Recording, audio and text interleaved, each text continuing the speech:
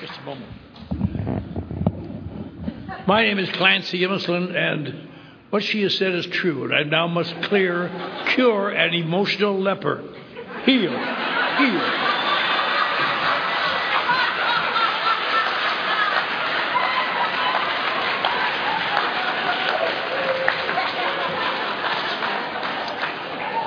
I've had some wonderful introductions tonight, but not around here. My name is Clancy Imislund. I'm an alcoholic. My sobriety date is October 31st, 1958. And my home group is the Pacific Group, which is not as wonderful as some of the groups in Texas and other places, but we are the largest and most successful group in the world, and we stagger on. We just had our 50th anniversary. There's a lot of groups that are 50 years old, but there's not very many with the founder still sitting there whining, that's not right. And that's my job. I guess they have me here as a throwback to the previous generation. Most of our speakers have been, I noticed, got sober in the 1980s. And I got sober a little before that, but nothing much different has happened in AA. There have been a few changes. I think in the 1950s, there were no treatment centers. You couldn't go to treatment. You had to just brave it out if you could. And over the years, there's been some conflict a little bit in AA. The current one is whether to get rid of the Lord's Prayer. I'm sure glad we said it here, I'll tell you. But there's a force that thinks that it irritates people, it offends people. I don't know who it offends. My home group meets at a big synagogue in Los Angeles. And every once in a while, the rabbi will come in on a Wednesday night and sit in the back row. And I could just see him thinking, how can I get this many people here Friday night? But when we say the Lord's Prayer, he jumps up and holds hands and says the Lord's Prayer. And I think, you're supposed to be offended by that. That's what they say. A couple of years ago, I was asked to come and speak in the World Service Office in New York for the staff. And at the end of the meeting, they closed it with a serenity prayer. I said, why the hell don't you say the Lord's Prayer? And I offended them. And I've never...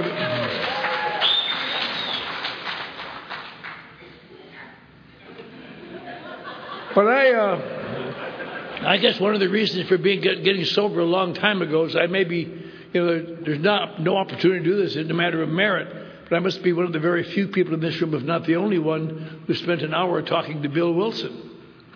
In 1963, I was sober about 5 years, and I'd been sent to New York on a project, and I got it done at night, and the next morning I had time to kill. I thought I'd go over and talk to Bill Wilson.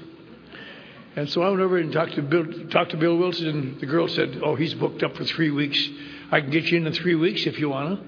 I said, no, I won't be here. Never mind. I went to archives, and I was looking through some old papers and pictures, and all of a sudden, here comes Bill Wilson. He said, you the young man wanted to talk to me? I said, yes, sir. He said, well, my 11 o'clock didn't show up. Come on in. And we sat and talked for an hour. And you know what he said? I don't remember.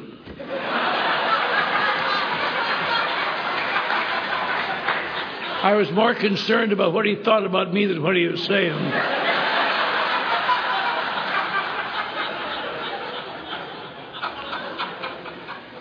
The only thing I remember, and it came this week too, I said to him, one question, Bill, before I go.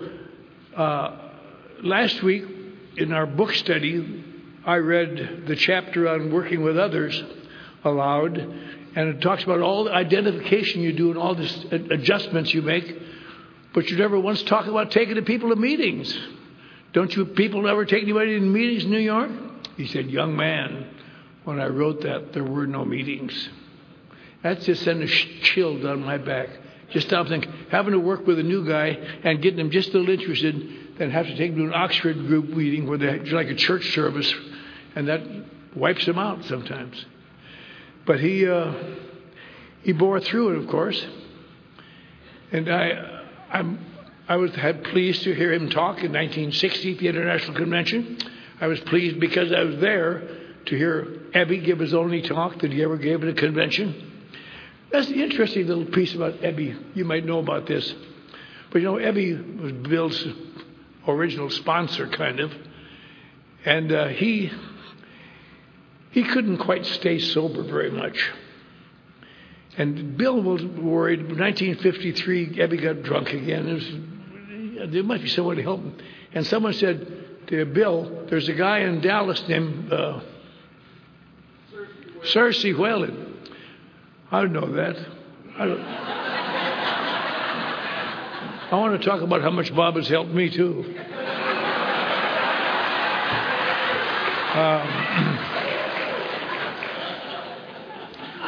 Let me interrupt something. I do have something to say. Bob helped me a lot with something he said many years ago.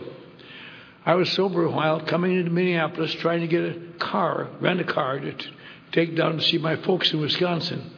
And Bob said, take my car. And I said, okay. And I took it, a nice big car. I didn't know what he did. What did you do when I was gone? Hitchhike, I guess. I don't know. Who cares? But that's the best thing he could have said to anybody at that moment. But anyway, Ebby went down to see Cersei, and Cersei kept him sober for 7 years, the longest he ever stayed sober. And Bill was so thrilled that he let him come and speak at the International Convention in Long Beach.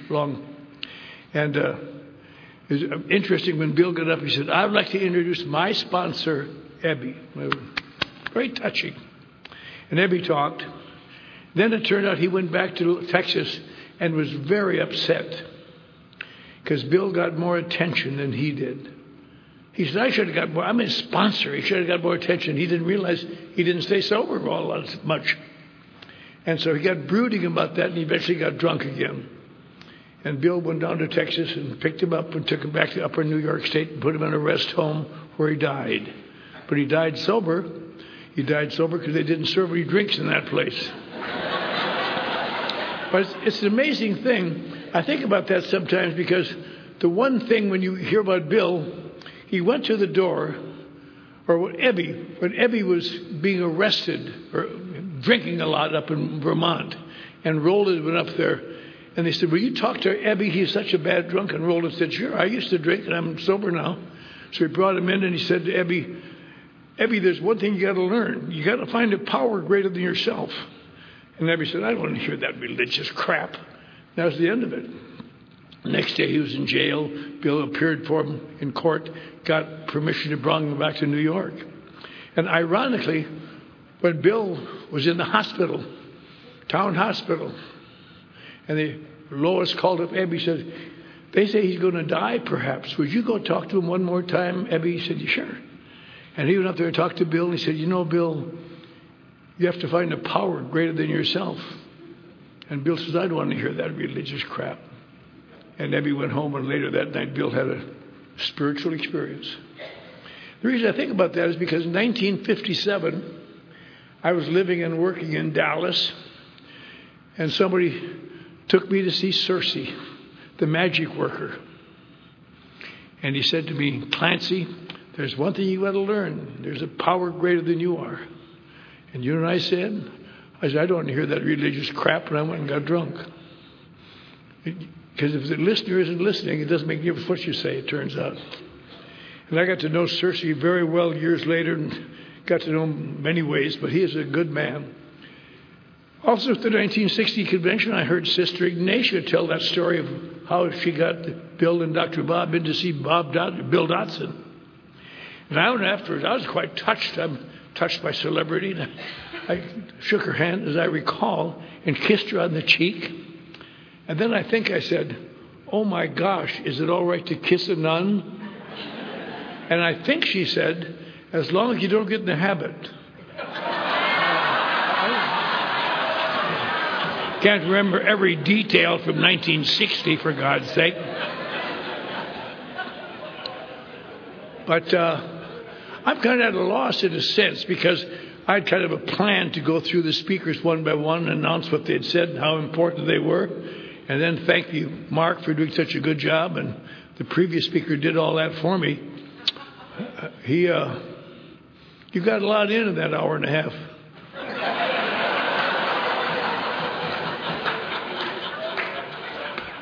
No, I wasn't upset. You know me.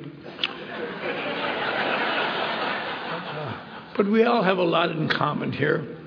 I think about Carl. He and I probably are the only Lutherans in the house. They're hard to find. They don't mate much. Is the problem.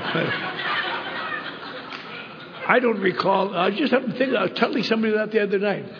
I don't recall ever being hugged as a child. I don't think I ever was hugged by my grandma or anybody.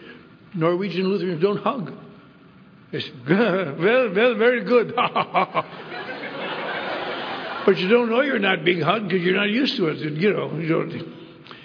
But I was raised in a very strong Norwegian Lutheran community in northern Wisconsin. And I was confirmed and catechized and very strict. But I didn't know any better. That's what you do. And I got straight A's in school. They shoved me ahead in school at Christmas time once and again another time. And remember my grandma said, "You're going to be governor of Wisconsin someday." We're so proud. And then when I was about 12, my parents got divorced, which doesn't seem like much. Everybody gets divorced. But at the age of 12, I had never heard of a divorce. None in our church, none in our family. Somebody explained it to me, but I was bitter. I thought they were hurting me. They're breaking up our family group. We don't get together anymore with everybody at Christmas and everything. And I withdrew into kind of a sullen inaction and stopped doing things and got to be a sarcastic smart aleck. By the time I was 15 years older, I was flunking out of school. And I had nobody cared for me that I knew of. A couple kids I ran around with. They wound up in the penitentiary later.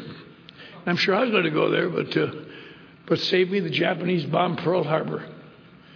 And that was just such an impressive, shocking thing that it took my mind off everything else. I suddenly had a great patriotic drive. I wanted to go over there and kill Japs. And I couldn't do much because I was only 14. But when I turned 15, just before I turned 15, it was at the summer vacation. I just got done with my sophomore year of high school. I told my mother, I want to go up to Duluth to see my aunt. She says, okay. And she packed my little bag and gave me some bus fare. I got a guy to give me a ride to Minneapolis.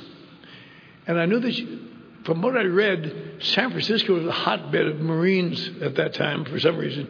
I wanted to get to San Diego or San Francisco and to listen to Marines. And I'd never hitchhiked, but I'd heard hitchhiking was a good way to go. I said to some guy, how do you hitchhike? He said, just stick out your thumb and smile. And I remember standing outside of Minneapolis, where the hell the highway went,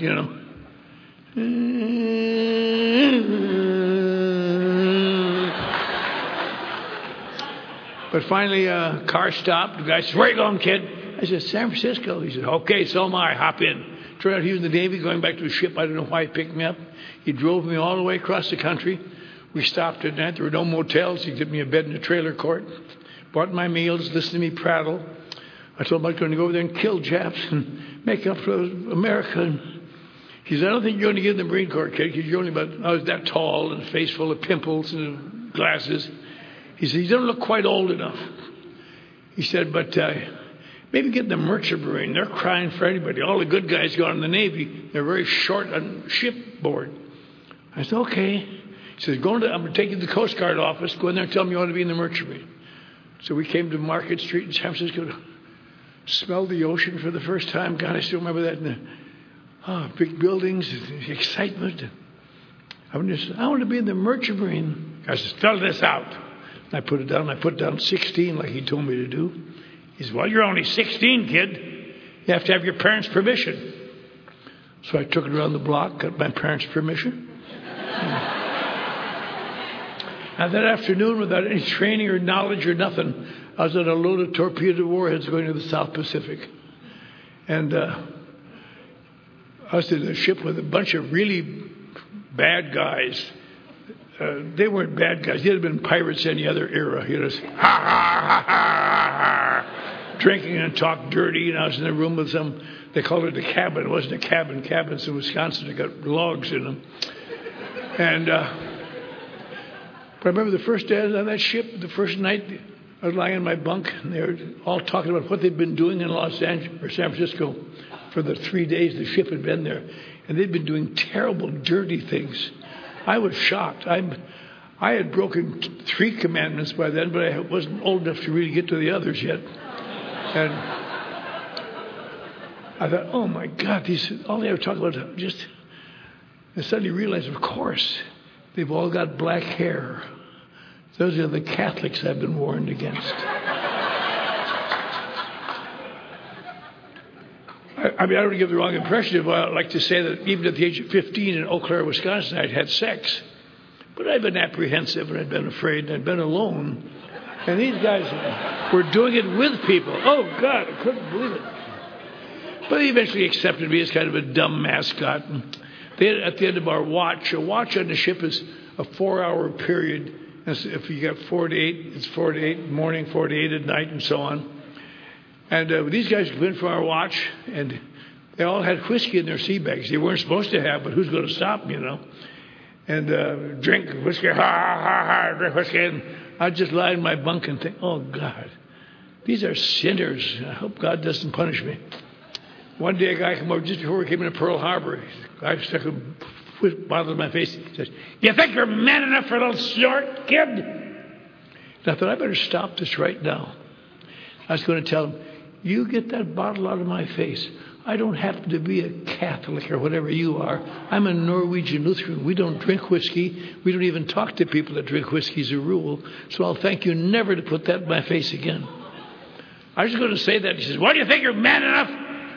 I heard a voice say, goddamn right. So I had my first drink of whiskey out of the first bottle I was ever close to, and it burned my mouth and my throat and my stomach and my throat, and my mouth and his shirt finally. Get the bottle away from the little son of a bitch. To this day, I don't know any emotion that's worse than public humiliation, where somebody just points out you're nothing and there's nothing you can do about it. I thought later there's one thing I might have done. I'm glad I didn't think of it at the time. If I'd have done it, they'd have thrown me overboard. It would have been cute, though. I could lean over you. Yeah, take that. But the next day we went to Honolulu, and they got me a bottle of beer, which I had had sips of beer in Wisconsin. Everybody in Wisconsin drinks beer. Everybody in Wisconsin, Minnesota drinks beer. But I didn't like beer. It's sour. I didn't like it there. I didn't drink it much. And that was the end of my drinking experience. And the reason I mention that is because all of us talk about, boy, when I held that first drink, what a wonderful feeling. Not me. I hated it. And I didn't drink. We sailed around the Pacific. I didn't drink anything. A lot of guys on that ship drank, but not me. I was appalled by it. And I thought it was kind of sickening. In fact, we went up to the Aleutians, you know. A lot of kids don't realize in 1942 and 43, the Japanese invaded the United States through the Aleutian Islands, took 2 Aleutian Islands, and we had to go up there and get them out. When I was 17, finally, I enlisted in the Navy, and found it much. I went to the Great Lakes, got in trouble there, thank you. They used to have something called the grinder out there, and if you were a discipline problem, well, everybody else went up to have Cokes at 5 o'clock. You got a loaded rifle. They'd play waltz music. You got there, muzzle, butt, up, down. I did that a lot. But I finally got to the Great Lakes. And I enjoyed the Navy to a degree. When Carl was talking, I talked about it later. He got a lot of trouble in the Navy. If he'd gotten that trouble during the war, he'd have gone to prison. There was no rehabs, no nothing. You go to prison when you screw up, turning over that car in the Marine Corps guy, and you'd have been just getting out now. You'd have a good story by now. And then I said to the screw, but I went to captain's mast 3 times, which is a minor little, but I never drank. I just was a smart aleck.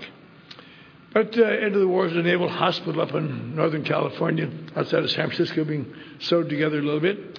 And the Red Cross was taken by surprise by the atomic bomb. They had piles of tests to be given. And so now they had to get rid of them all. So we all took a test. And I've always been very good on tests because I read a lot. And I remember the guy came in and said, Clancy, it's hard to believe this, but you're in the top 5% of intelligence of the entire United States Navy. And I said, I know. But I got discharged there. I went briefly to the University of California and then left and went back to Wisconsin. And I've just finished my sophomore year of high school. I got to be a junior now in high school. And I didn't bring that up in California, but I would have to do it in Wisconsin. And I didn't know what to do. I was going to go back with a bunch of high school kids, too worldly wise. And I went to talk to the guy at the VA. At that time, you could talk to him. There weren't no long lines. You just talk to somebody in the VA. And he said, I can help you, kid. And he used my certificate for that test and got me in the University of Wisconsin as a freshman. Now, all the way I went to university. And it went well. I did well. And I don't know if there's anybody in this room that remembers 1946 very well. But millions of guys got out of the service all at once, and they all went to college. Many went to college because you got your tuition paid. They paid for your books. They sent you money every week. A lot of guys just did that for something to do. You know, you could sit in freshman English class. There'd be some grizzled old ex-Marine sitting in the front row. On either side, little honeys just out of high school at Black River Falls or someplace. Were you in the war? Yeah, you put out. Very rude, but a lot of them did. And but the thing was that the veterans used to cling together and go out and have parties and have fun together. They didn't want to monkey these high school kids. And as a veteran, I went with them. I wanted to be with them. And after a while, it became necessary for me to drink something to look as though I was drinking. And I drank little by little, and pretty soon I started to feel good, feel better. And halfway through the university, freshman year, I think, I did something I read about in the book. I crossed over an invisible line. All of a sudden, alcohol became desirable. I loved it. I loved the feeling it gave me. I loved going out with the guys, having a lot of fun. And it helped me through the university. I won some trophies for the university, and I was editor of the college newspaper, chief justice of the student court. And I was really doing good. I spoke on behalf of the senior class at commencement. It really was wonderful. But I walked across the stage. They all got a diploma. I got a blank diploma. I knew that I was going to get that because I had gotten incomplete in the last semester from English history. They had a class at 8 o'clock in the morning, which I couldn't possibly get to. And so I got incomplete, and they held I've been hired to teach journalism at Duluth-Denfeld High School. And I had to go to summer school and get this damn 3 hours of English history. So I got a job at the U.S. Rubber Company, balancing white sidewall tires. I'm very good at that. And I go to 3 hours a week, and I'd stop after work every night. By this time, I loved to drink. And I just enjoyed it very much. And I told everybody in every bar that I was in what that damn university had done to me. After all I'd done for them, they had me being like a dog. And after a while, nobody wanted to hear it anymore. But one night, there was a girl in there who seemed to be new, and she was with a traveling salesman, magazine salesman. So I told her the story. And she said, well, that doesn't seem possible that you were such a celebrity at the university. You're kind of dirty. Your hands are dirty. You've got dirty clothes on. I said, I'm on my way home from work. I'll show you. We jumped in her car and drove to the campus.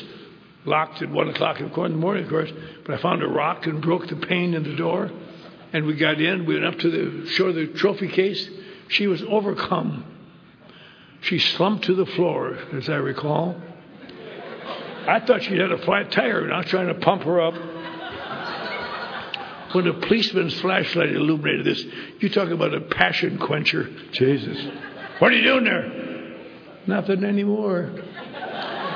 They took me downtown and booked me for breaking and entering in the nighttime. That's 5 years in the penitentiary in Wisconsin. And thank God the school got in and got it reduced to drunk and disorderly before I had to go. The next morning I was in court, though. And I was so sick. And I hated it. It was embarrassing. And the judge was a friend of our family, and I knew they were going to run it in the paper. The small town papers run all that crap and love it. And I sat there waiting for a guy to come into the box. He says, "Who's Emerson?" I said, "I am." He said, "Here." I looked at my box. There was all my school books and all my notebooks, and a note on top from the dean saying, "I covered for you as long as I could, but I can't cover this one. You're expelled." And then I got a telegram from Duluth saying that my contract had been abrogated on the grounds of moral turpitude. It was just turning out to be a bad morning. Then the judge came in with the most embarrassing of all. I said, "I'm so sorry, Judge. I'm so sorry. I didn't mean to." He said, "Clancy, I regret that you're that sorry." And why that, Judge? He says, "In my experience, when people are that sorry, they're not only sorry for what they've done, but they're sorry for what they're going to do." I said, "Oh, no, Judge, I've learned my lesson." But he was right, of course. The fun was just starting. But I wasn't going to teach now, so I had to get another job. I got a job as a sports writer on a newspaper. And I loved that because I do sports and I write fairly well. And I met a girl with black eyes and black hair and flashing, beautiful, mysterious manner. I thought, oh. And she won my heart. Then she dropped the big one. She said, "I'm a Catholic." I thought, oh, shit.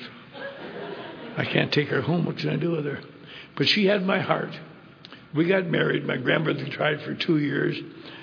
But we got married and had a wonderful time. We'd start having children immediately. My wife began manifesting the behavior of Catholics that I know nothing about, nor any other Protestant boy ever learned.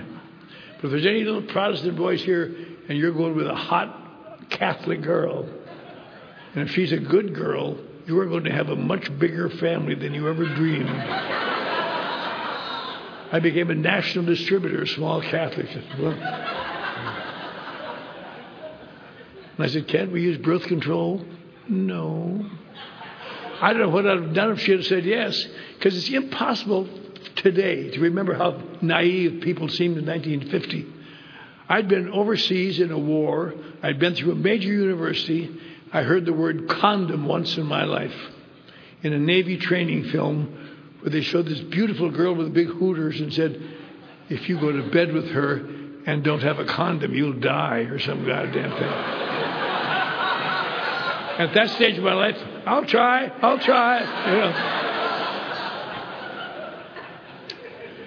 You know, what you'd find in 1950, bad kids would have condoms, and they wouldn't buy them. You'd have to hire someone depraved to go and buy them. And even they would be ashamed. They would say, "Hey, give me some cigarettes and some rubbers." Now, right away by my house, the kids, I guess they're kids, but they look grown up to me. And say, "Hey, give me some condoms and some cigarettes." But I enjoyed that. I enjoyed sports writing. It was my favorite job I ever had. But we began having children at it seemed to me at a rapid rate. And I had to get more money. And I wasn't going to get any more money from the newspaper, so I got a job with Fairbanks Morse, a big manufacturing firm in southern Wisconsin, in their advertising department. And they loved me. I did very well. I remember after a few months they called me in. They said, "Clancy, you know, you write very well." Thank you. They said, "But we really need you here Mondays too. And on Tuesday when you come in, you smell bad." And I'd had that same experience just about a year before that when I was a senior at the university. I'd been arrested a couple times for disorderly conduct. Nothing serious, just high college kid stuff. But my friend said, "Why don't you go downtown? They got this new thing called Alcoholics Anonymous. Maybe that'll help you." I said, "I'm not an alcoholic." "We know that, but at least you won't get arrested." So I went to A and went to this room, 8 fat guys sitting around the table. What the hell are you doing here? I thought, that's kind of odd. But I don't know why it was, because I was 22. I looked even younger. And there wasn't anybody in Wisconsin under 40 in AA at that time. Like some kid coming in tonight, 8 years old, and saying, I think I'm an alcoholic.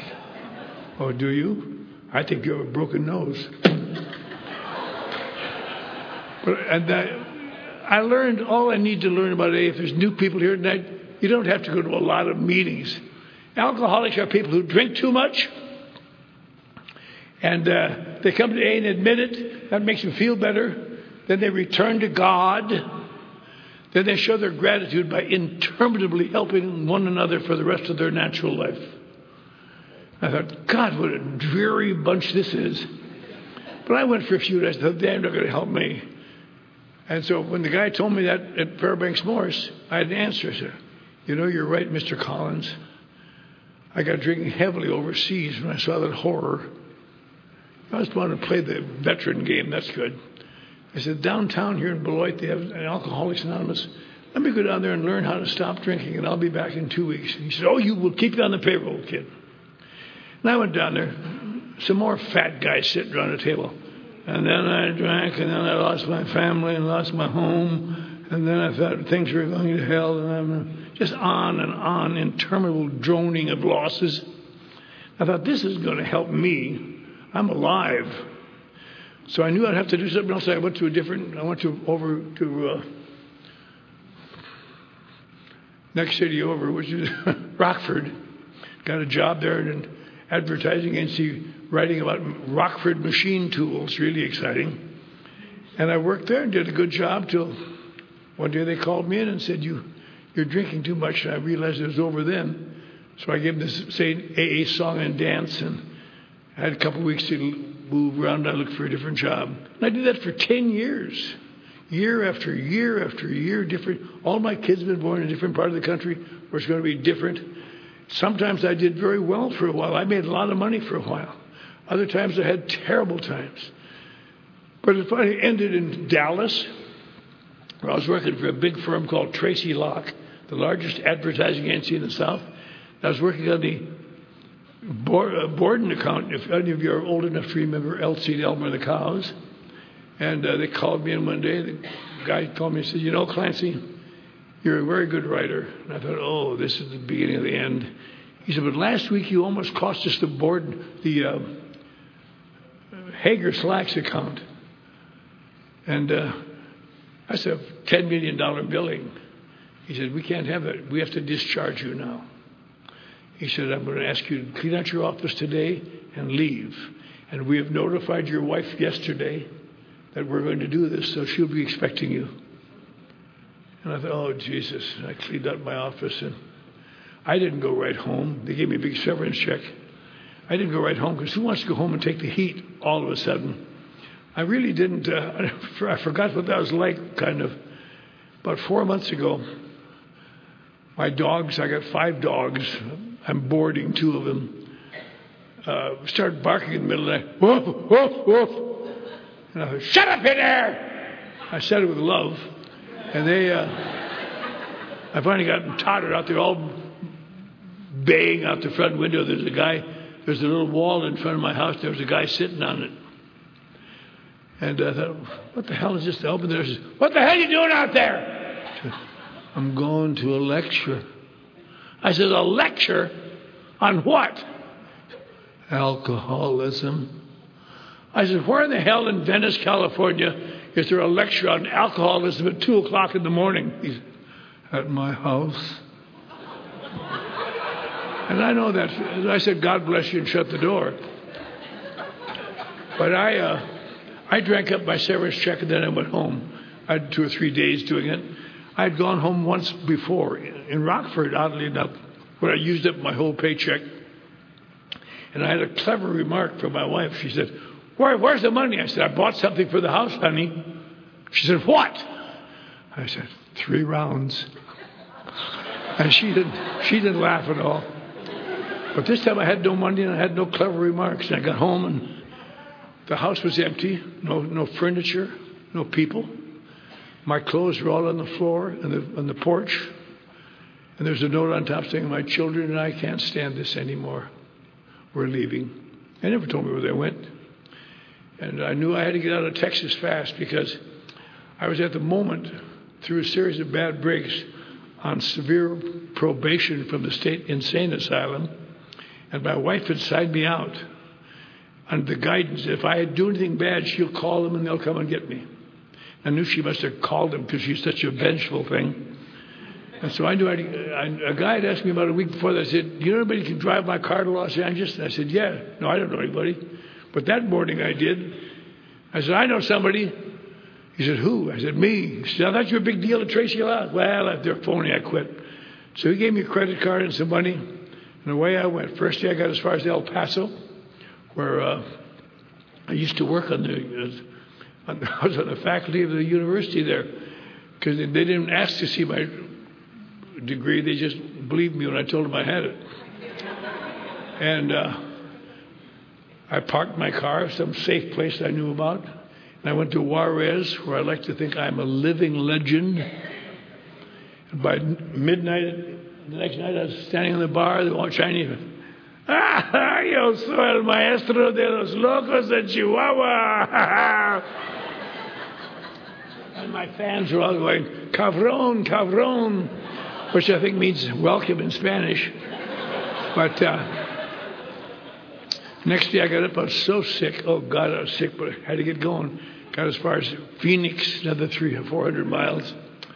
I didn't know anybody in Phoenix. I just had to hide my car well, and I really did, because I haven't found it yet. And as the sun went down, I was going drunk through the streets trying to find my car, and some guy says, get out of the way, kid. And I said, help me find my car, will you? He said, don't bother me. I said, come on, for God's sake, help me find my car. I'm in deep trouble. He said, don't bother me. And I grabbed him by the lapels. For Christ's sake, what's wrong with you? He took out his badge and said, you're under arrest, boy. He threw... I suppose if that were Johnny Harris said that, you'd cry. Anyway, he took me to jail, and he said they're going to cool you off. In a jail where it's 130 degrees, you don't cool off right away. But I finally got to sleep. And I woke up about midnight. Oh, God, I was so sick. I had to vomit. Turned out to be some guy's bed. He wasn't in it, so how were they going to know that? But then I did something I'm sure most of us have done. Once you vomit in the middle of the night, you ever notice how nice it is just to put your cheek on the cool tile on the floor? You're right there if you have to vomit again anyway. And I went to sleep, and he came back and found me there. He said, you puked on my bed, you son of a bitch! Started kicking at me, kicked my front teeth out. And I didn't say anything, I didn't make trouble. But that was the end of that. In the morning, he let me out at 6 o'clock. My clothes were torn. I had vomit and blood all over me. Sick. Didn't know a soul in Phoenix. In deep trouble. Didn't have a car at the moment. All my stuff was in that car. But I'd learned one thing in AA. And if you want to be a long-time slipper, here's something you want to add to your bag of tricks. When you get to a point where you're dirty and filthy and smell bad and nobody wants anything to do with you, there's one place you're always welcome. An AA club. It's the only place in the world where the worse you look, the better they like it. This was mine, Fred. So I found the AA club and hustled someone ready for $20, and I ran downtown to the bus depot. I don't know why I wanted to get to Los Angeles. I had no reason to go there, but I got a bus, got to Los Angeles, and I didn't know anybody there, and had a terrible time. I had one guy there that I knew. He was a big star now, and I'd give him a start when he was a kid. I called him. I said, Ted, I've had a terrible car accident. I've lost everything. I'm waiting for a check to come in. Can you help me? He said, oh, absolutely. He told me how to get on the bus from downtown to Hollywood.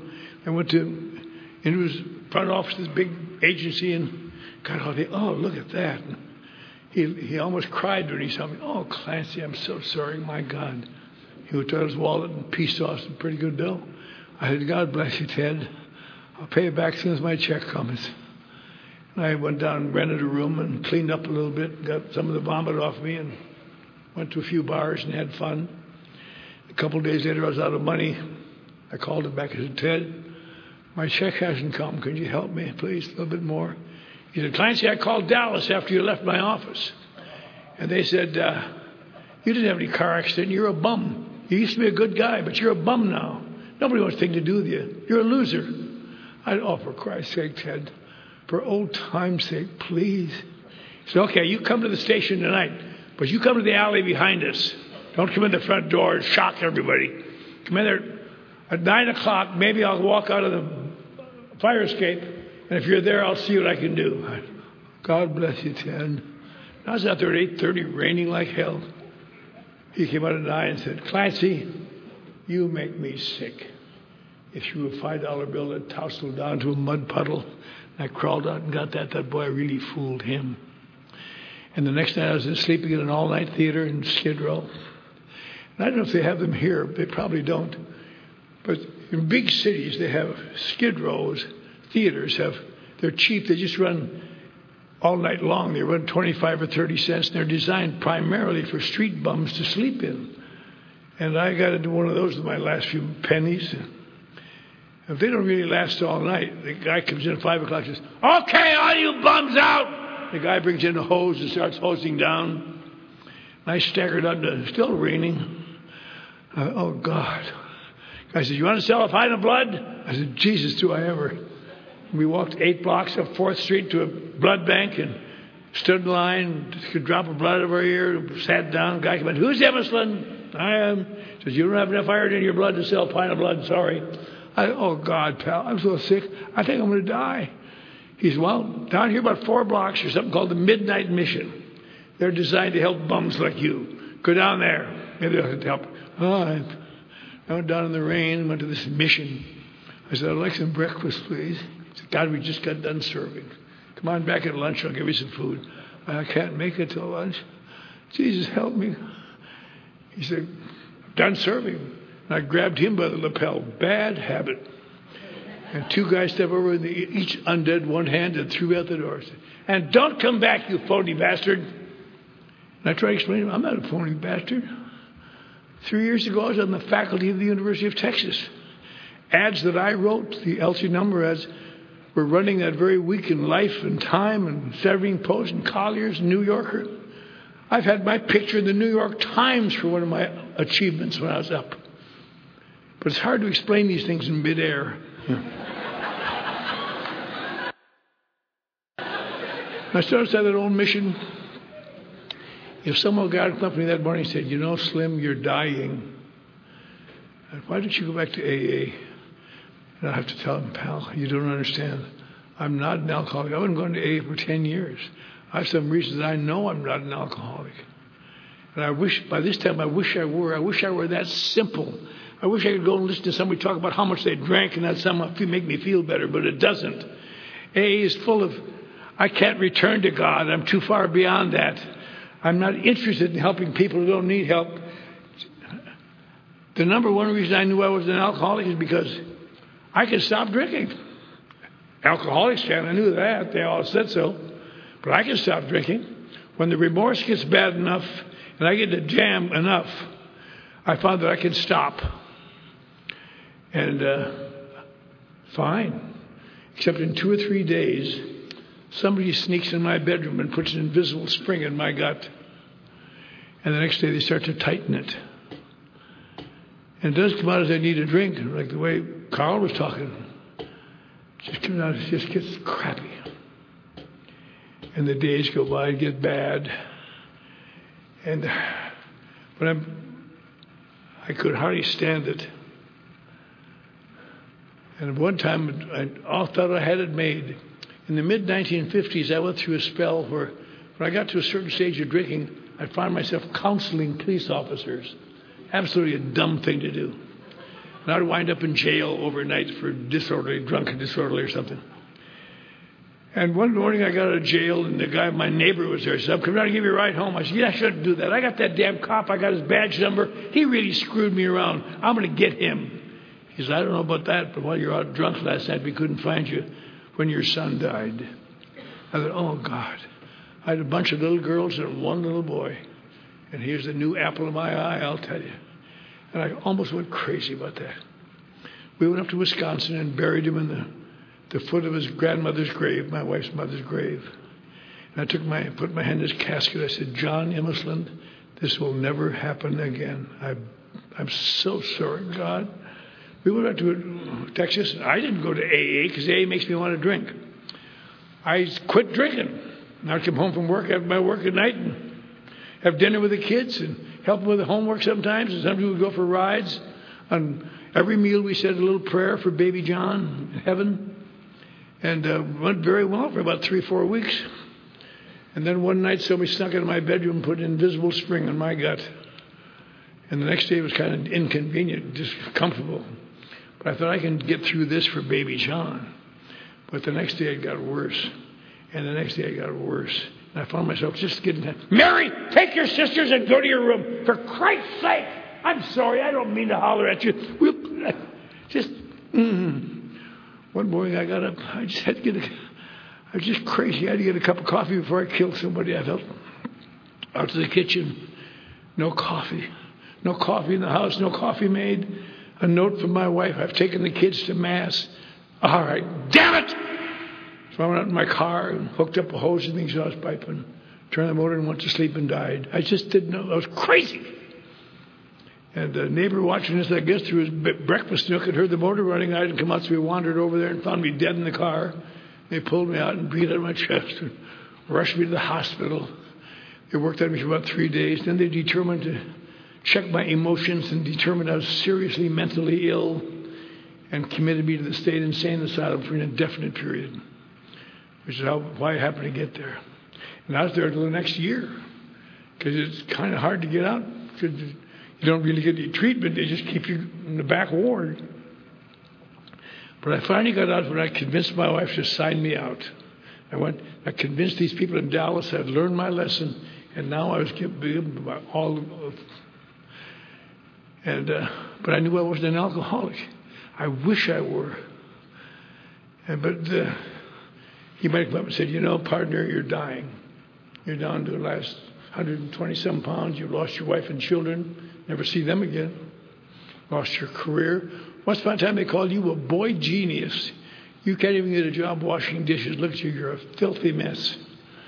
He said, your little mother up in Wisconsin is no longer allowed to talk to you on the telephone because your stepfather's so tired of watching you play on her emotions. So she'll go down to the Union Bank and take out a few more dollars from her little bank account, send it to her little boy, and hope this will help her. And you have no ID, no clothing. It's all in that car in Phoenix you'll never see again. He said, why don't you go back to AA one more time and at least admit you're an alcoholic instead of this screwing around waiting for the heat to get off so you can get out of there. And I said, you don't understand. My case is different, I would have said. And I didn't know how hackneyed that was. And nobody came up and talked to me, but I finally had to go to the whip. I said to him, where's the AA club here? Well, there's nothing downtown. There's one on Wilshire and Fairfax. Where the hell is that? Well, you go up this hill to Hill Street, cross over to Wilshire, go west till you come to Fairfax. That doesn't sound bad, does it? Rain. I walked to it. It'd be 7.5 miles. I got to that damn club. I was so sick.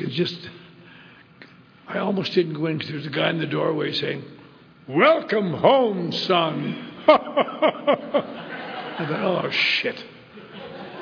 But I went in, and much to my surprise, that was my sobriety date.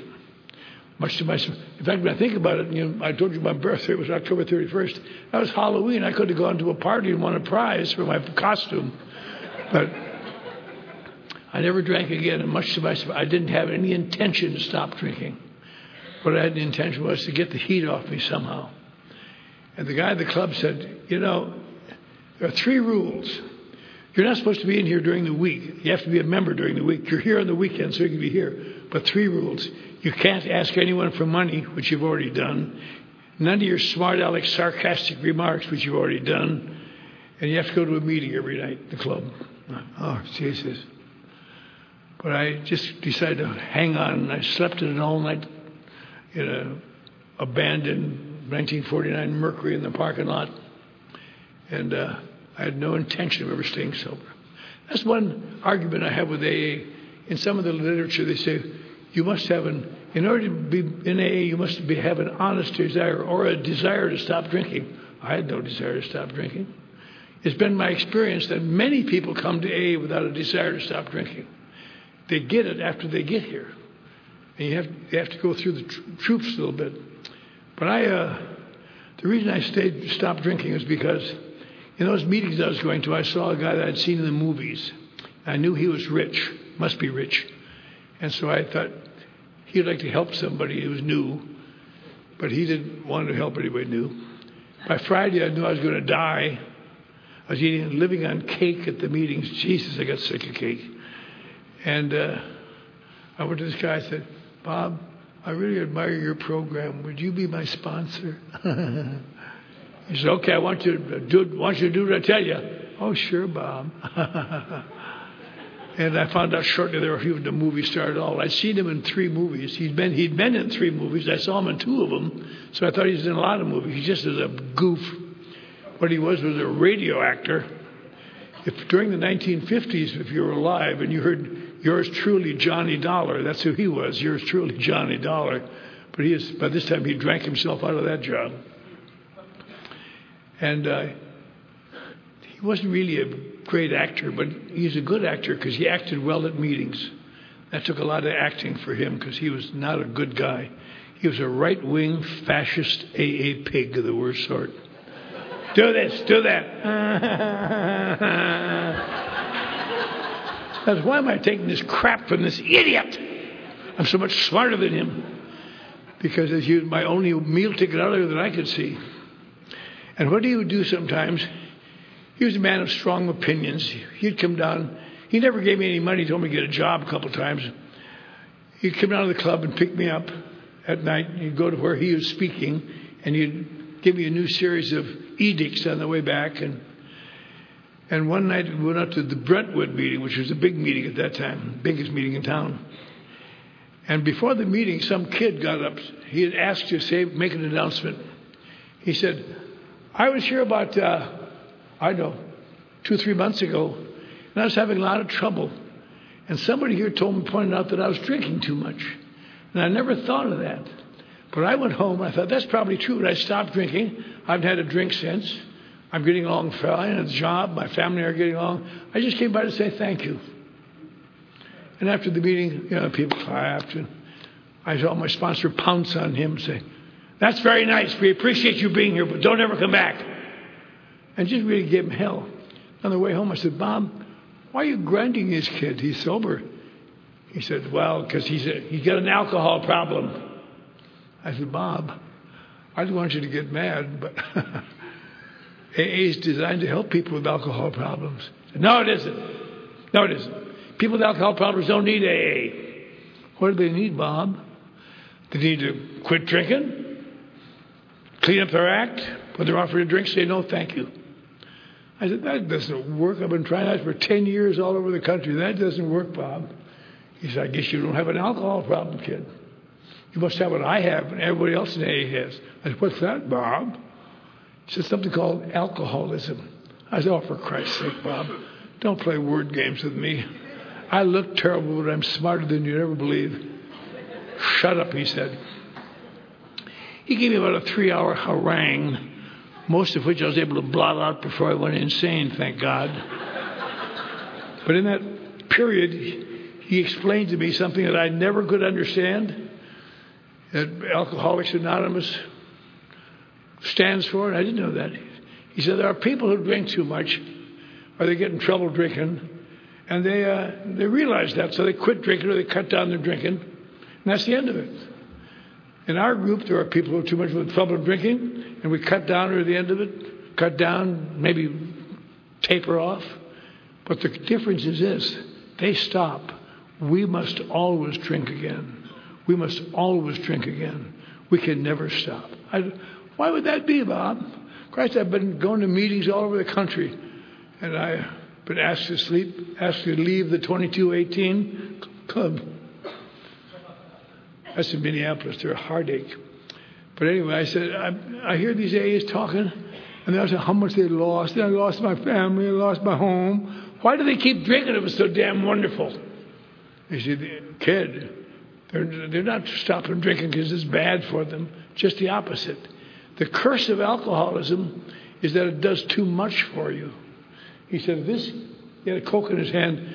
If this were Johnny Walker, and I took a big drink, the result would be to almost instantly alter my perception of reality. Make it more colorful, a little less mean, a little friendlier.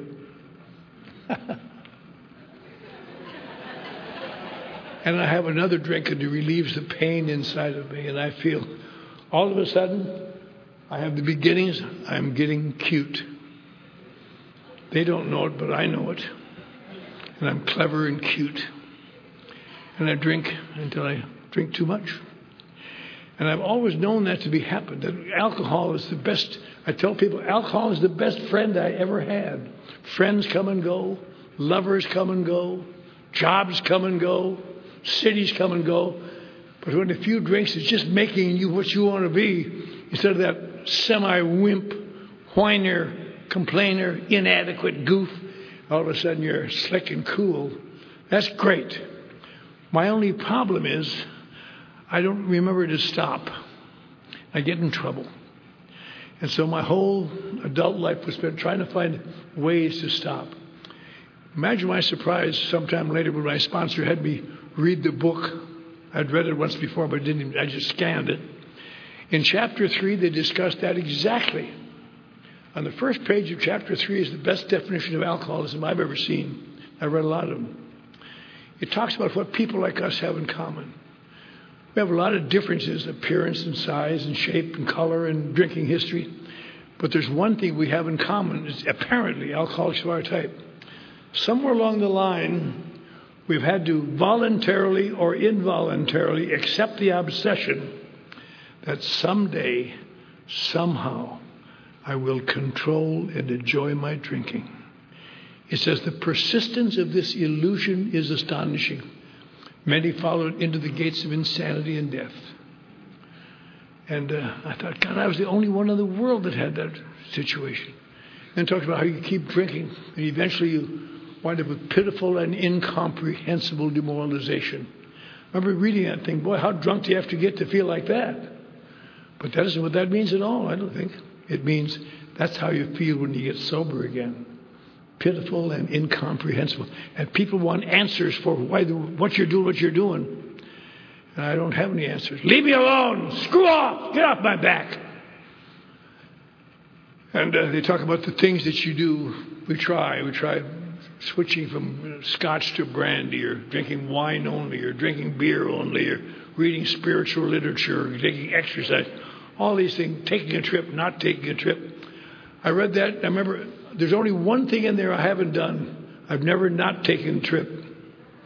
When the heat's on, I take a trip. Only cowards stay and face the consequences. But little by little, Bob was explaining things to me. I said, Bob, the way you describe it, that's the story of my life for the last 10 years. I was saying, I'm going to do it this time, and somehow or other it doesn't. He says, there's a name for people like you, kid. I said, what could that? I hate to ask him because you're so profane. What could that be, Bob? He says, I believe you're an alcoholic. I said, how could I be an alcoholic? Sure, I drink too much, but my problem is not alcohol. My problem is when I don't drink, it gets so bad, I feel so inadequate, so afraid, lonely. I got to do something. He said, kid, alcoholics aren't people whose problem is alcohol. Alcoholics are people whose answer is alcohol. And if it's your answer, it'll be your problem until you die from it. And he told me that early in December of 1958. Now, sober about 5 weeks. I thought, what if that were true? What if that's accurate? It can't be. But I can test it. I'll try to do what the old fool says for a while and see if I can survive. And I did.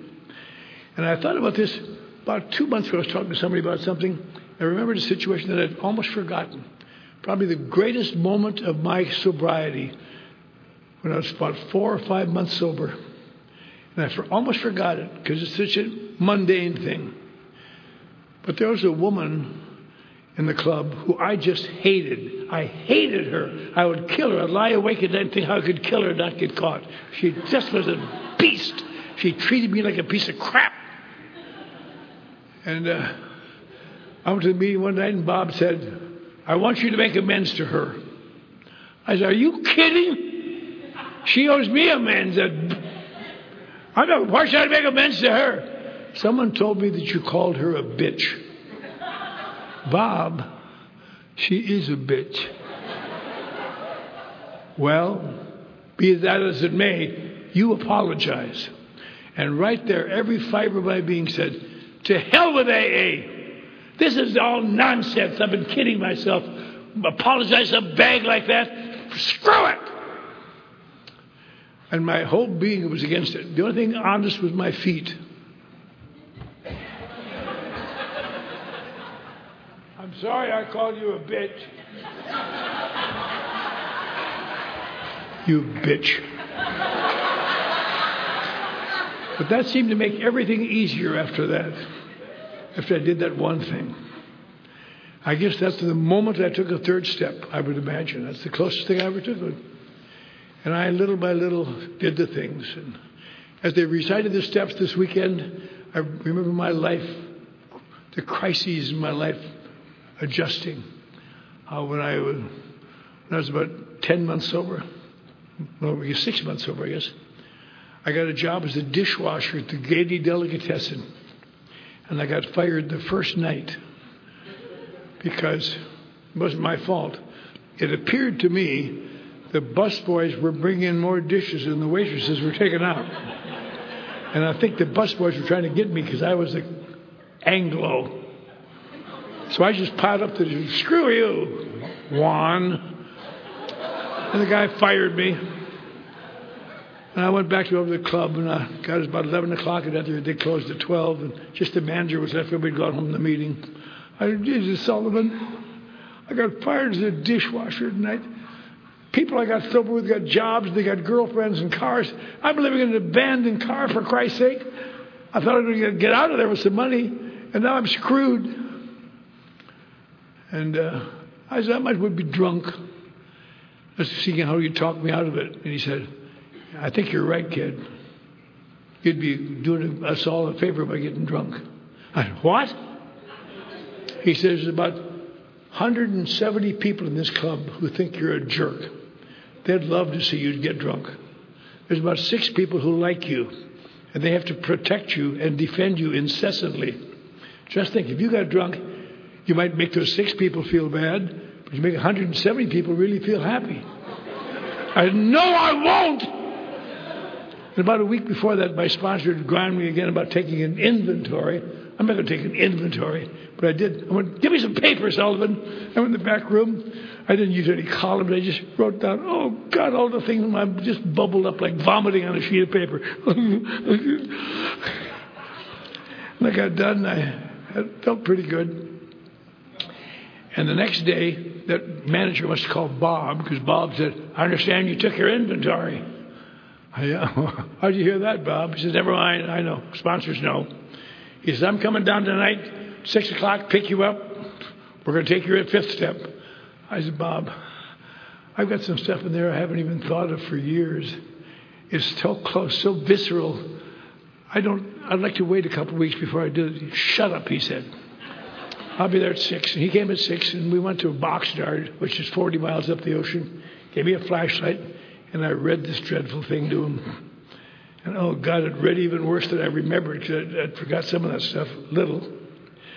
I got near Oxnard, and I said, that's all, Bob. He said, are you done now? He leaned over and said, that's the best thing you've done since you got sober, kid. You're going to make it. Oh, you don't understand. But it turned out he was right. But taking my 4th step, and ever since then, it's been my experience when I work with people. I been working with people for a long time. They get sober, and they do well in the magic of AA and all that. But after a few months, sometimes 5, sometimes 6, sometimes 7, they hit a wall. They've done all they know what to do. There's nothing more to do.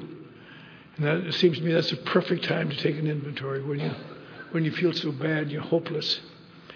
And a lot of people, now this is going to be a little questionable, I suppose, but I'll tell you in my experience, I've had a lot of people take inventories, and I've never been a great fan of those 4 columns in the book, because I didn't take mine that way.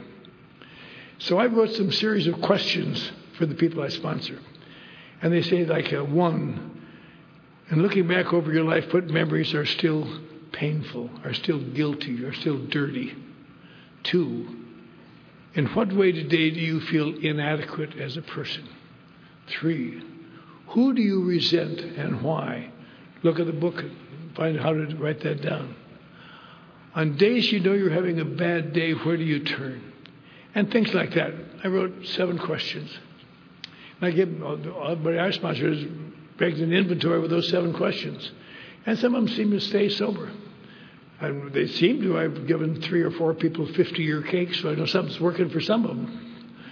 But it seems to me that the one thing that's missing in the 4th step in the book, and as he says, this is one way to do it, and he later says, we realize we know only a little, so he's not against the concept, is that it focuses too much on resentment and not enough of the secret inadequacies and despairs that you feel that you have no way to get out. You can't blame anybody because they're just you. And that seems to be helpful. And my sponsor had me write inventory. People that I owe and amend to. I enjoyed that discussion, that step, 8th and 9th step. And but it's to those who are new, it's a mixed feeling, because sometimes you really get good results from an amend, and sometimes you don't. I saved money for $500 to fly to Dallas to make an amend to a guy, and I said, I want you to know about the reason I was drinking so much. That's why I stole your company truck and wrecked it. I didn't mean to. He said, why did you do that? And I said, well, I'm in Alcoholics Anonymous now. He said, what are you doing in Alcoholics Anonymous? I said, I'm an alcoholic. Why do you think I did it? He said, I think you did it because you're an asshole, and you were an asshole then, and you're an asshole now. I want to just jump over the desk and choke him, but I didn't know how to explain it to Bob. On the other hand, sometimes work out. When I was about... as I go along, little by little, my life began to change. We've heard such wonderful descriptions this weekend of how your life changes, and especially your perception. That's really all that changes. But bad things turn out to be all right, good things. And I discovered somewhere in those years the purpose of Alcoholics Anonymous. I bet you don't find many people who know the purpose of Alcoholics Anonymous. You say, well, to get sober and stay sober. Nah. The purpose of AA, I believe, and the 12 steps and sponsorship and the actions is to very slowly do what alcohol did fast. To change my perception of reality, to make the world a finer place, a world I can live in, to have some degree of self-worth, self-confidence, do things.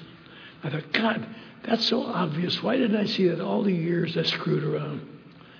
And when I was about 15, when I was 2 years sober, I got a little job as a beginning writer in a medical corporation.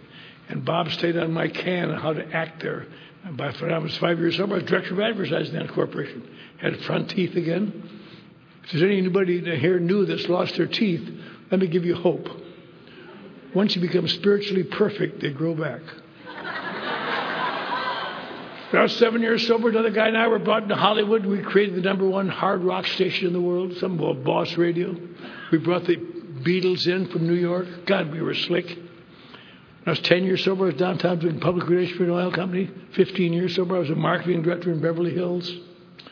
When I was 5 years sober, the same wife and all those children heard the crinkle of green in my wallet all the way to Dallas, leaped out of their post office box, rushed to my side, attached themselves to me like a group of starving chiggers.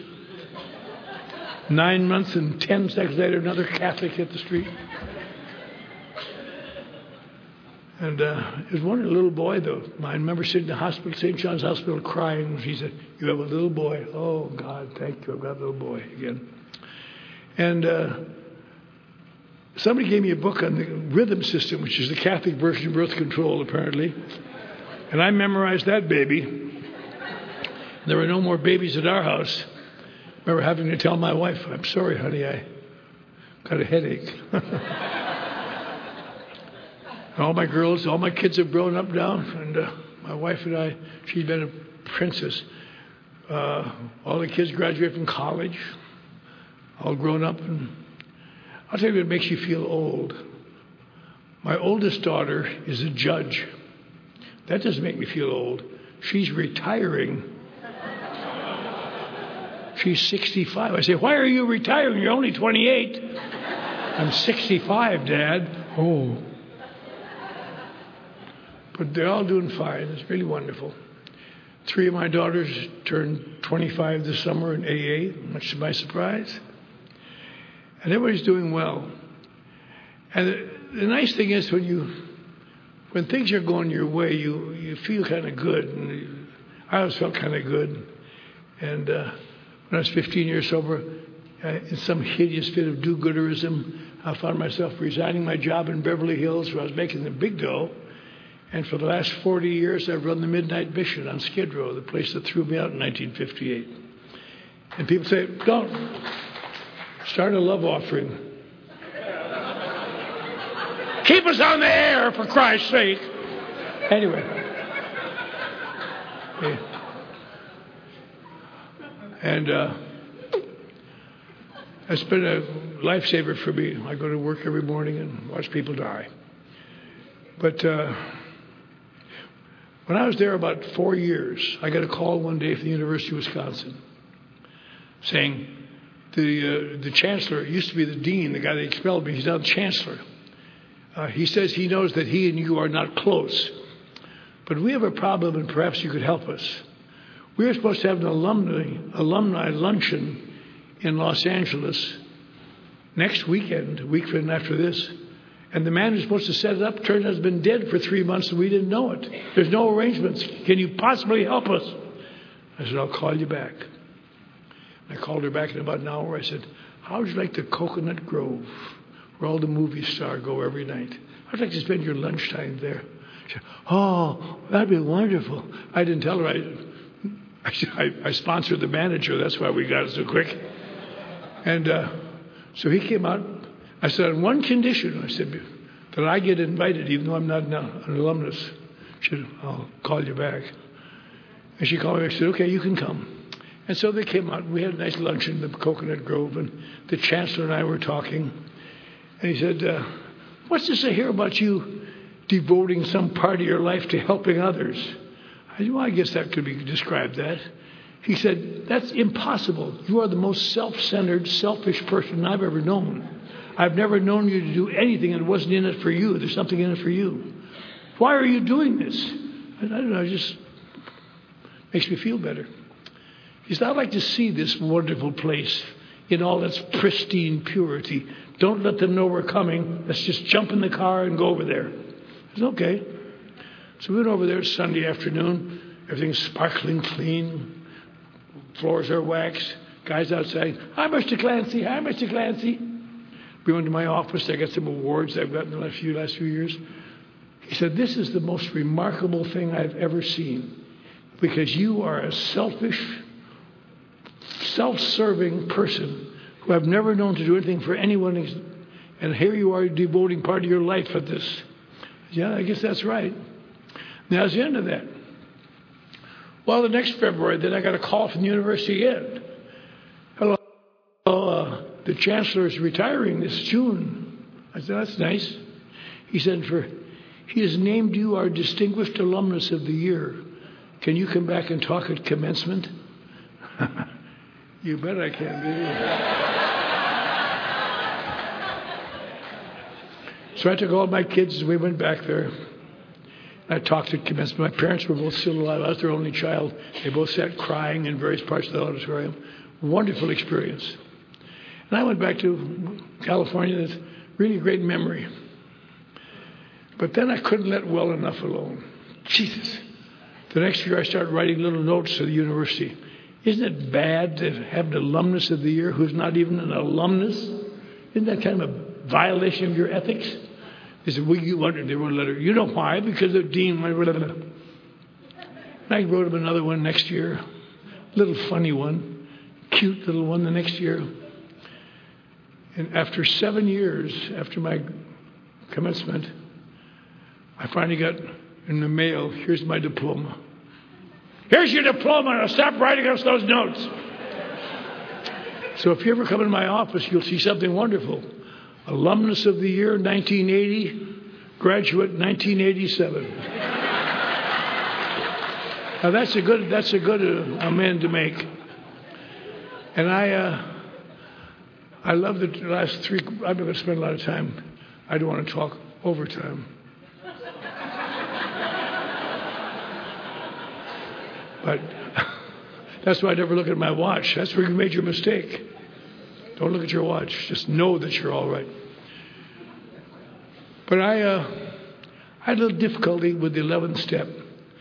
I guess I must call it a type A personality. I am not comfortable meditating for 15 minutes. That makes me crazy. I can go to a meeting where they have meditation. I can last a minute or so. And then I have to move. I've discovered that I don't have to meditate for hours. I meditate sometimes sitting in the traffic. I have to remember God means good for me. And just remember that. And the 10th step was a wonderful thing. One of the most wonderful things that ever happened to me. As you might guess, I have not been a very good husband. I've been an excellent father, but not a very good husband. And Bob Darrell, a kid from Las Vegas, and I were talking a couple years ago up in Springfield, Massachusetts. And I spoke on amends, and he spoke on 10th step. And he had an impression of the 10th step that I'd never heard before.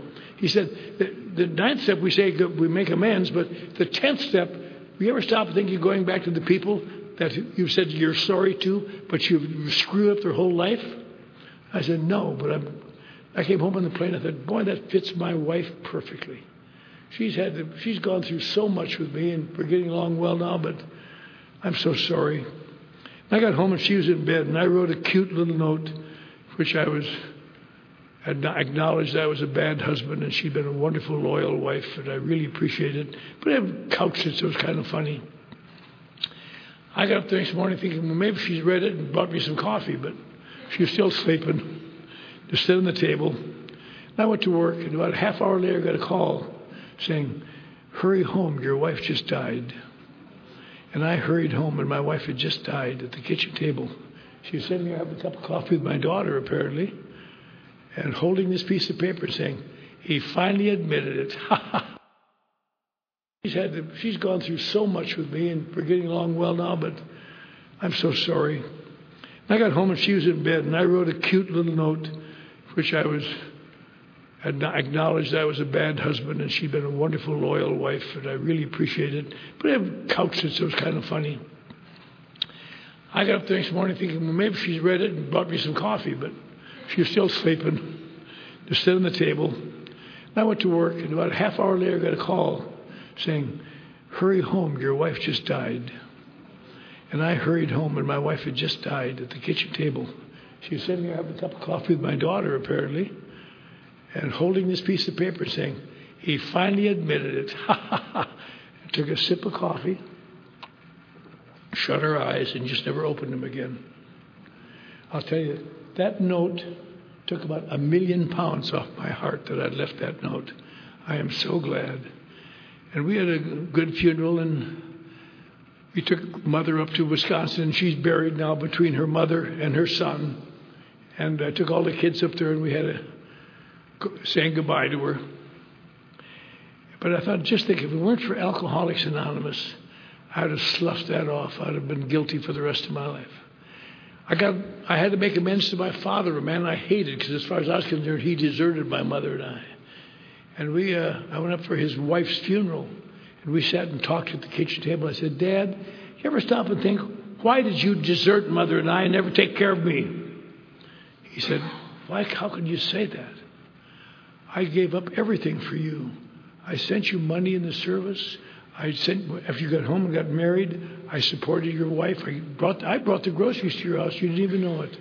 And I loved your son, and you wouldn't let me see him because you said I was a bad grandpa. And he said, I've cried myself a lot of times to sleep over you. I thought to myself, God, I never knew that. It's an entirely different perception than I had of the relationship. And so we got to be kind of close. He came out and lived with us in California before he died. Then he had to hurry home, be like an old elephant going back to the funeral, or the burial grounds. He went back to Wisconsin and died. And I came home for the funeral, and we buried him. And I remember kissed him on the forehead and said, I'm so glad that I had a dad when you died. Because if it weren't for AA, I could make a case of it. How'd you get along with your father? Well, he's all right. He's a bright guy. But he dumped my wife, my mother, and I, put me on the street and made me feel bad. I had to run away. Screw that son of a bitch. He's dead now. I hope he's in hell. And I hope they're jabbing him with knives. But as a result of AA, I think, how did my father...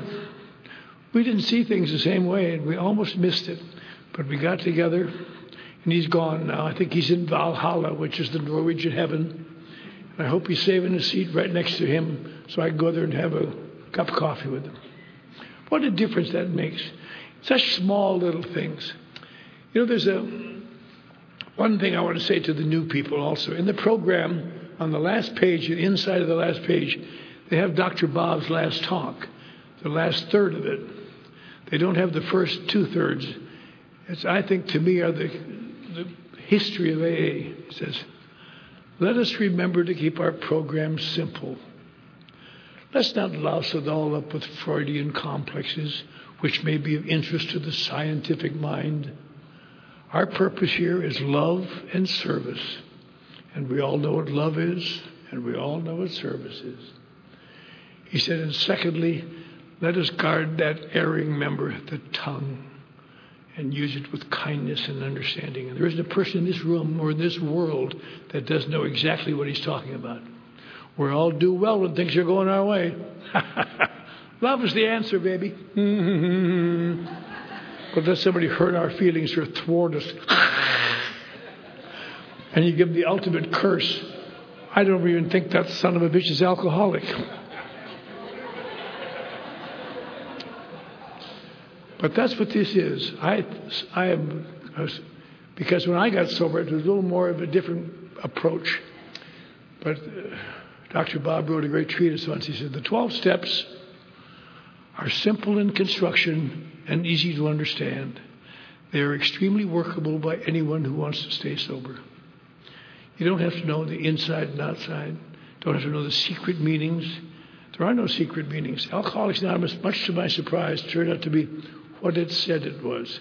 And what I had to do was adjust my thinking down to accept it. And I know it doesn't work for everybody.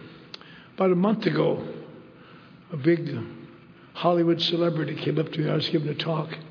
He came afterwards and says, Clancy, he said, you're very lucky. I can't get my mind around it. You've got it, and I can't.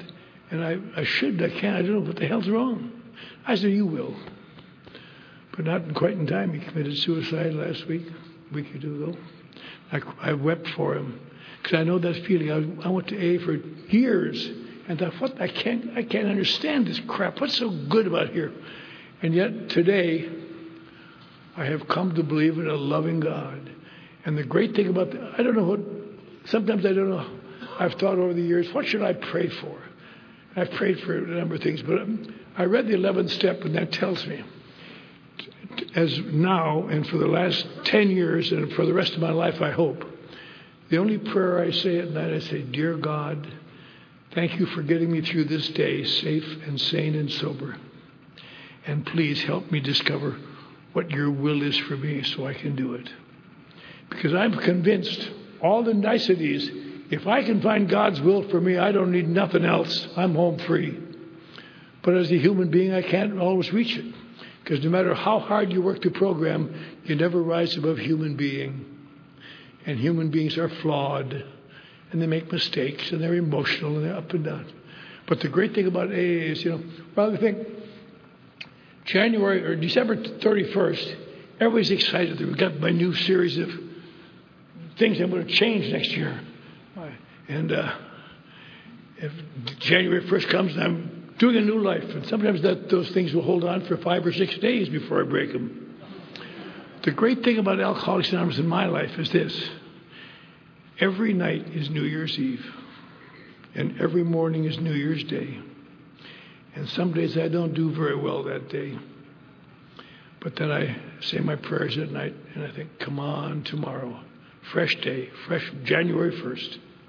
And some days I just go to bed and think, boy, I know better than what I've done today.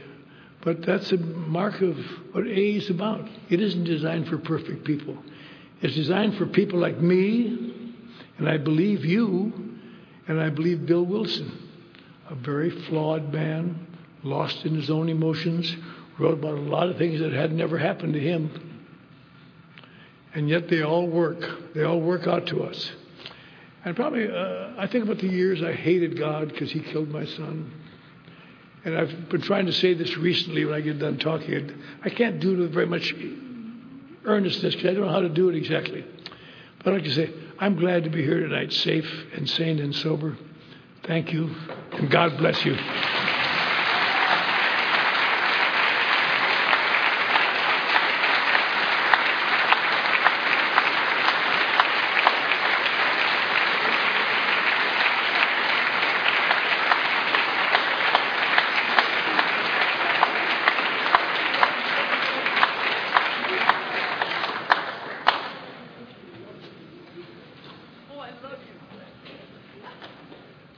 And now, for those who care to join, whose Father, who art in heaven, hallowed be thy name. Thy kingdom come, thy will be done, on earth as it is in heaven. Give us this day our daily bread, and forgive us, as we forgive those who trespass against us.